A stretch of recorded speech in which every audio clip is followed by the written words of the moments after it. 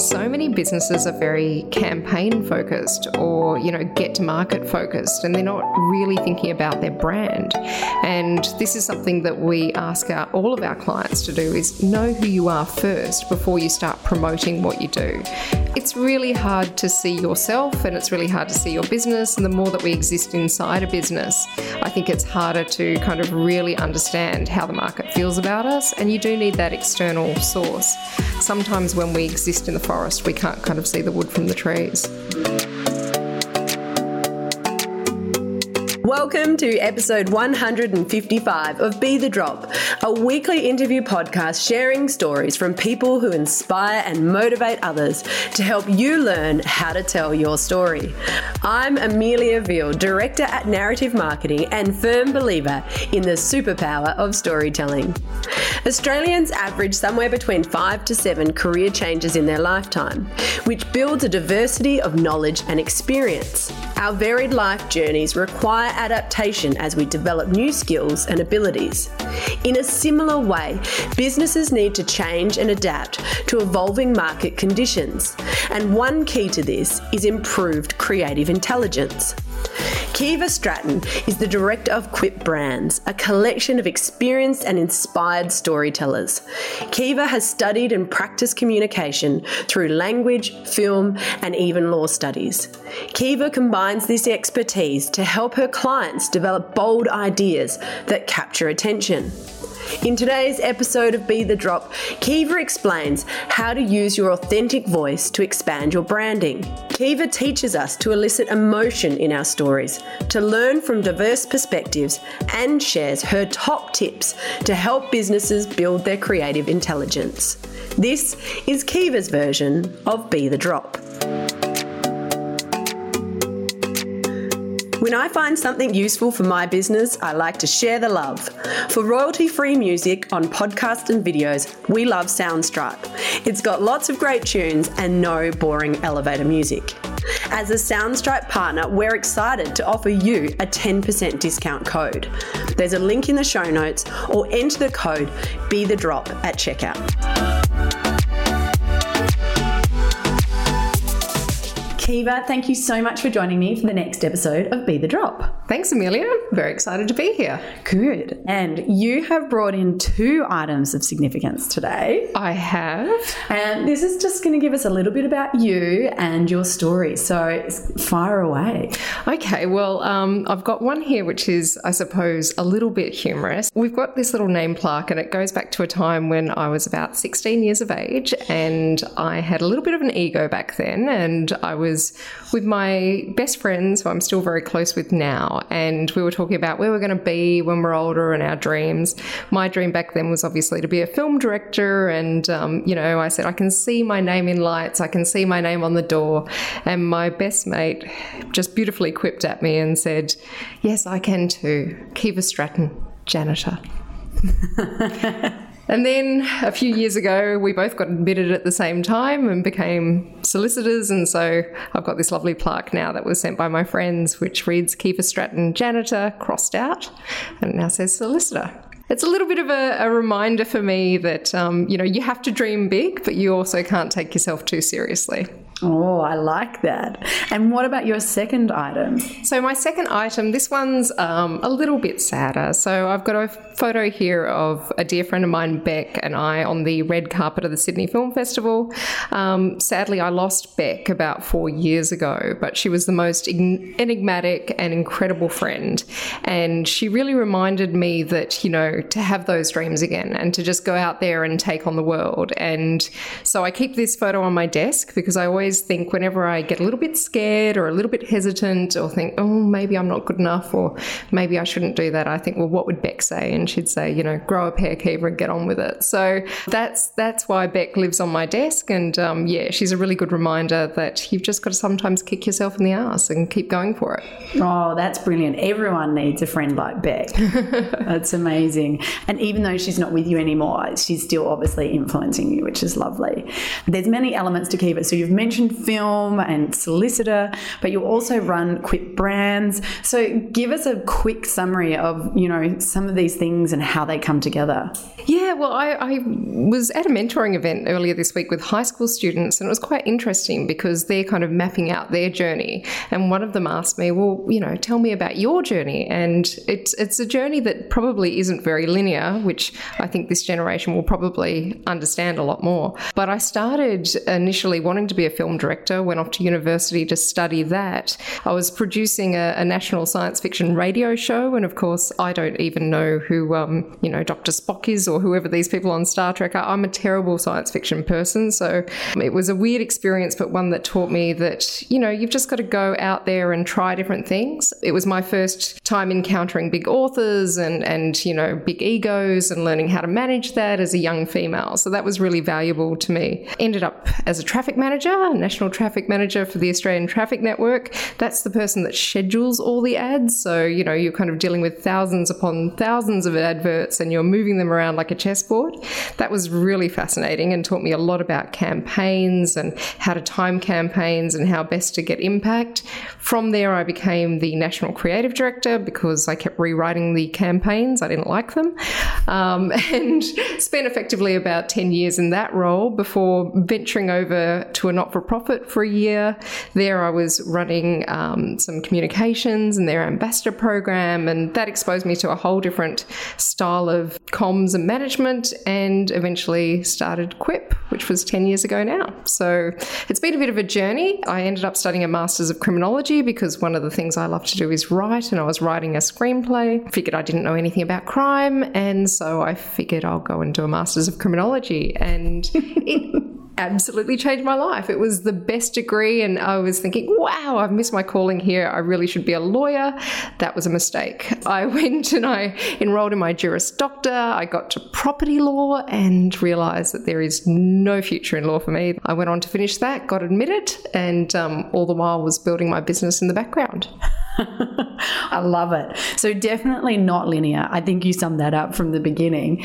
But how do all of these experiences interplay with what you deliver for your clients? And one of the things you really focus on is creative intelligence. Is these aspects of these experiences part of what you draw into that? Absolutely. And I think why I really loved the Masters of Criminology is because it's about human behaviour and understanding human insight, which I think is a really important part of creativity. And when we talk about creative intelligence, that's the kind of knowledge base that we're talking about. It's really about understanding the bigger picture, understanding the human engagement and connection. So not just the creative output.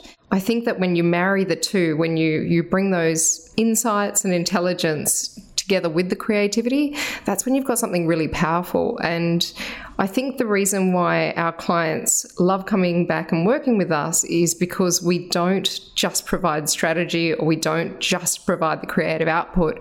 We combine the two and make sure that they work seamlessly together. And what do you think are the key requirements for that? How do you make sure that works seamlessly together? I think you've got to bring together a diversity of knowledge. So with a lot of professionals, we grow up in an industry, we become very narrow in our focus. And so we might become fantastic doctors or lawyers or property developers. And our knowledge is very much around that particular worldview, where I feel like if you bring together a collective of people who have a real diversity of knowledge, diversity of creativity, and a diversity of worldview, you're going to get a very different result and bring together something that's a bit unique. When I look at my team, for instance, I mean, apart from the fact that I think we've got 7 degrees combined, we were counting them the other day because that's what we like to do with our spare time. I think that when you bring those skill sets and worldviews together, and we're quite different in age and obviously gender, you start to be able to look at things through a very different lens. So that's what we like to offer our clients, is that different lens, and open them up to possibilities that perhaps they haven't seen before. I like that. And I love the analogy of the lens. And obviously, you wanted to be a film creative director or whatever it's be in the film, and your screenwriting as well. So what is it about that medium that you find really attractive too, the lens? I've always really loved great dialogue. So one of the things that I was always very attracted to was films that had incredible dialogue. So people like Tarantino, for instance, I think it's the most relevant skill that you can have with business communications now. We're trying to bring down these barriers of business and customer. We're trying to create an engaging conversation. And for a business to be able to do that, they need to understand dialogue. They need to be able to build their own voice. They need to be able to have a conversation that maintains their sense of value or their unique point of difference, or, you know, keeps them as a trusted resource if they're a particular business type that needs that. So you've got the credibility with your customer, but you also know how to have that human conversation. I think this is a classic example of, you know, when you transfer skills, and I suppose being a scriptwriter, being someone who's fascinated by dialogue, I find that sense around communications and branding to be really seamless and quite fun. And what is your experience, you know, with businesses and clients that you're working with, of, you know, what are their biggest challenges in this process of creating a dialogue that their customers can relate to and creating those engaging conversations? What are the things that you see are the barriers for businesses? There's a lot of fear around, I suppose, you know, making sure they're compliant and making sure that they're not promising things they can't deliver, or they're, you know, becoming too conversational, that they're losing that sense of authority. So I think it's a little bit around putting in place a really kind of clear workflow, some checks and balances, making sure that you can kind of communicate freely, but you're doing so with certain, I suppose, awareness of how that could be interpreted or understood. So I would love to see businesses become bolder in how they communicate. I'd love for them to really genuinely try new ideas, but I also think there's a lot of fear because reputation is so vital today as well. So many businesses are very campaign focused or, you know, get to market focused, and they're not really thinking about their brand. And this is something that we ask all of our clients to do, is know who you are first before you start promoting what you do. Understand where you sit in the market, how your customers actually see you, why you even matter to them, if you matter to them. It's going to mean that when you do go to market, it's going to feel a lot more seamless with your messaging and your marketing campaigns. But I would say to businesses, you know, be bold, look at getting a creative strategy in place, think about your brand foundations, do that work and properly invest in it. And then you can actually go to market and build campaigns that are, they're relevant to your customers. They feel seamless and they feel natural. And they truly represent that brand because they've come from within. Absolutely. And they're true to who they are. They're true to the values. And I think there is this human nature where we try to resist actually going deep, and often with brand you are going deep. You've got to ask some hard questions. You've got to look at your business in the same way that an individual might need to critique their own way that they're perceived in the world, and that can be hard. You can get into some hairy conversations. We've had a few tears, and we've had some people come back and change their entire business from just working on their brand strategy because they for the first time can see it almost, in a way that they couldn't before. Again, it comes back to that lens analogy. They're really opening up the lens. Absolutely. And, it's really hard to see yourself, and it's really hard to see your business. And the more that we exist inside a business, I think it's harder to kind of really understand how the market feels about us. And you do need that external source. Sometimes when we exist in the forest, we can't kind of see the wood from the trees. Great analogy. Now, I've asked you to think about a story, and that's something, on this journey, your non-linear journey, something that really stands out as a moment of learning, significant learning, and some lessons you've taken from that and how you apply them today.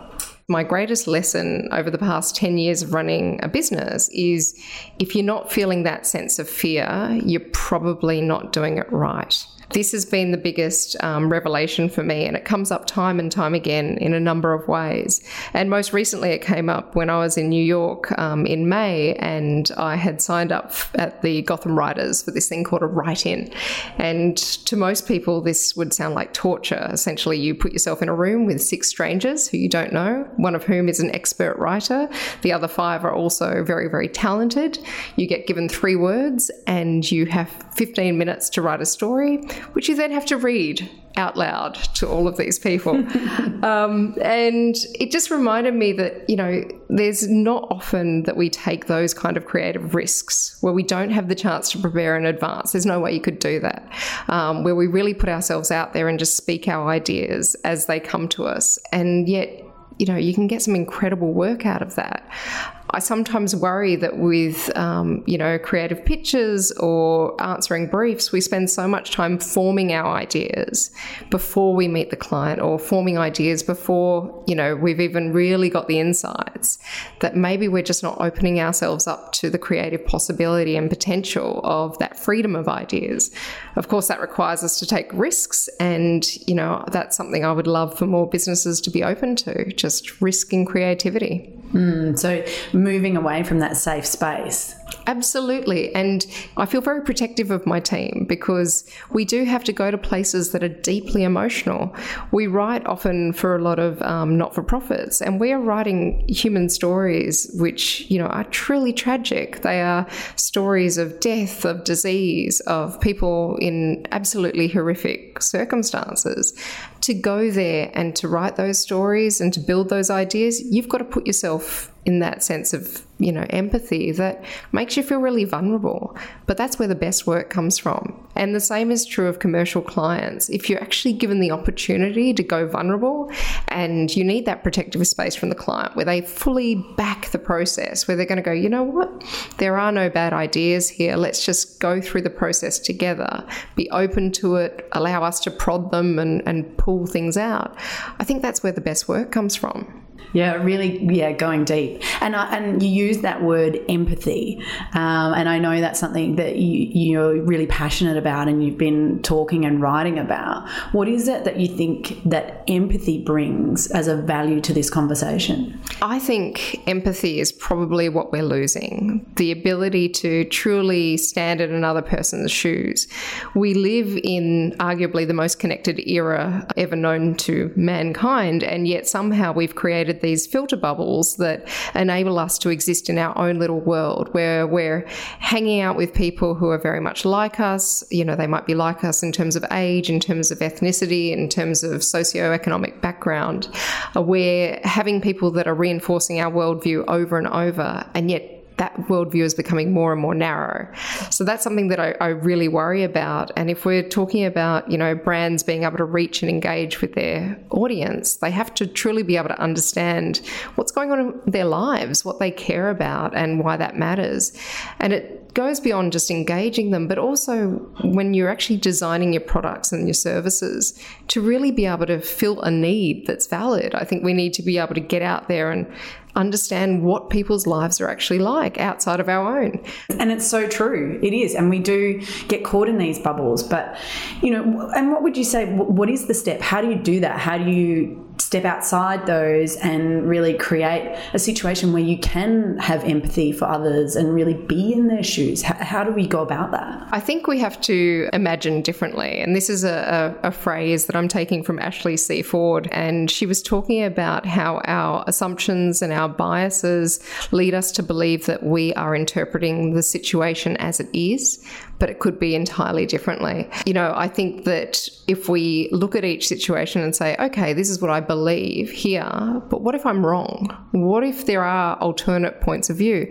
Where could I find those? Who could I be talking to? What could I be reading? That requires engagement, and it requires people to go out there and seek that knowledge. But I have to say, I'm reading things, they blow my mind, and I love that. I love feeling a sense that, maybe I'm wrong. It is being open to being wrong. And I think sometimes we kind of protect ourselves in wanting to be right, maybe. Absolutely. And one of the things I do love about my job is I get to interview a lot of people.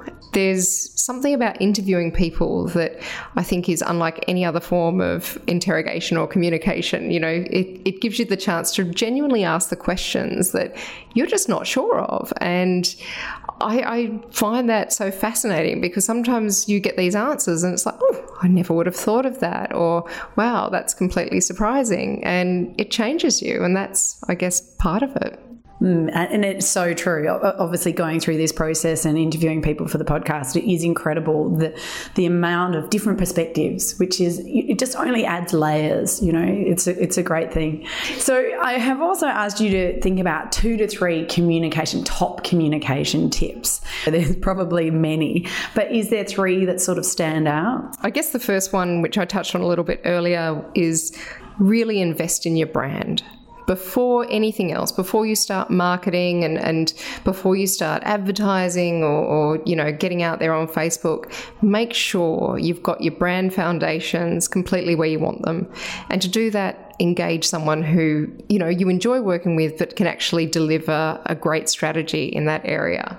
That probably leads me to my second recommendation, which is to work with the expert in that area. I'm a big believer that you've got to seek out agencies, consultants, experts who really are genuinely top of their game in their specific area. I don't think people should be afraid of engaging multiple agencies rather than just a single agency that does a sweep of communication products. Go and find the expert, find people you want to work with, but don't be afraid to chop and change and get new perspectives. It's about knowing your strengths, knowing what you're good at, and, hiring the best of, what you can't do for yourself. I think the third thing is learn how to work with creatives. Creatives are very different to other people. I consider myself a creative, so I say that with love. I'm not saying that to be in any way derogatory, but the best creatives are sensitive, need trust. They need to, it's almost like a plant. You need to really nurture them, feed them, give them some sunshine, and allow them to do their thing. And of course, you can put in your input and give them some helpful feedback. But so many times, and there is an article on my website about this, I just see clients kill the creativity before it's even had a chance for the idea to develop and form and really, see what's possible. Treat your creatives well. You will get creativity that's above and beyond. And I suppose that really comes down to trust, doesn't it? If you've gone and you've got the person that's the expert in the field, you've got that expert creative, then you have to trust that. Absolutely. And that's really on you with your hiring. I think maybe where some clients go wrong is they don't spend that time hiring and really getting to know the creatives and getting to know how they work and what their work is like, because there shouldn't be any surprises. If you've spent that time getting to know the agency that you want to work with, and not just in a pitch, take them out for a coffee. Ask them some random thoughts on the world. Find out what their philosophical perspectives are, where they draw their creativity from, who their influences are. If you get to know that, you'll know a lot more about your creative team than any pitch session. Such good advice. Well, thank you so much, Kiva. In conclusion, though, can you share with me your Be the Drop tip? If you can summarize all of these different thoughts into one sort of idea that is the top tip for communication that motivates and inspires action. I think just be yourself, but figure out who that is first. And again, that goes back to having your brand awareness and your brand foundation. We're often trying to be someone else, and that happens in business too. We look at the leaders in our field, we look at the companies that are doing it well, and we emulate that. But ironically, that's going to hold you back, because what you're bringing to it and why you've come to that field is actually, that's the next thing. That's the next generation. And if that's what you're good at, be yourself and go into that, what they call it, the blue ocean space, don't they? Swim out in the blue ocean and let other people follow you. Oh, beautiful. Love it. Thank you so much. Thanks for joining me for another episode of Be the Drop. Don't forget to subscribe in order to ensure you never miss out on one of our weekly episodes. Be the Drop is produced by Narrative Marketing, where we believe that stories connect individuals and that powerful storytelling can positively impact the world. To unleash your storytelling superpower, visit narrativemarketing.com.au or check out our social links in the show notes. To contact me directly with any specific comments you have, you can email me via amelia@narrativemarketing.com.au. And don't forget that whilst a task or challenge may seem overwhelming, a waterfall begins with one drop, and look what comes from that.